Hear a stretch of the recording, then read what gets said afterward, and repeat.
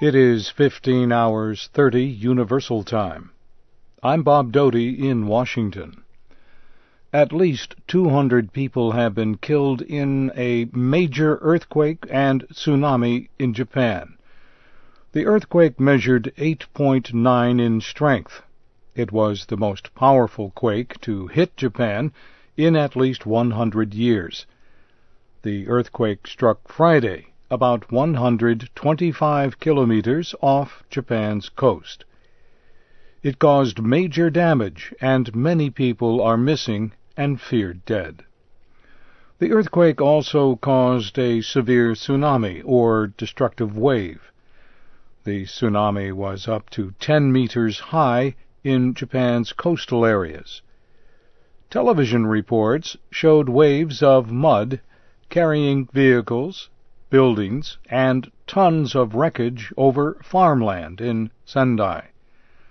Japanese media say a ship carrying 100 people was swept away by the large wave.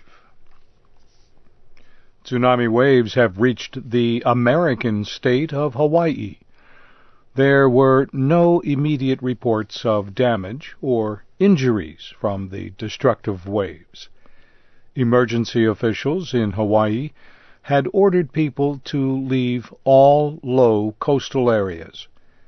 The major earthquake that struck Japan early Friday caused the tsunami threats.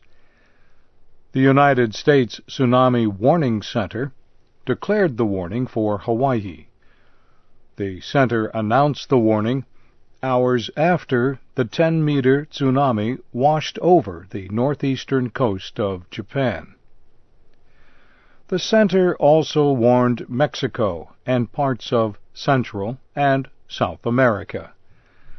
The Tsunami Warning Center in Alaska declared a warning for all of the American West Coast and the northwestern Canadian province of British Columbia.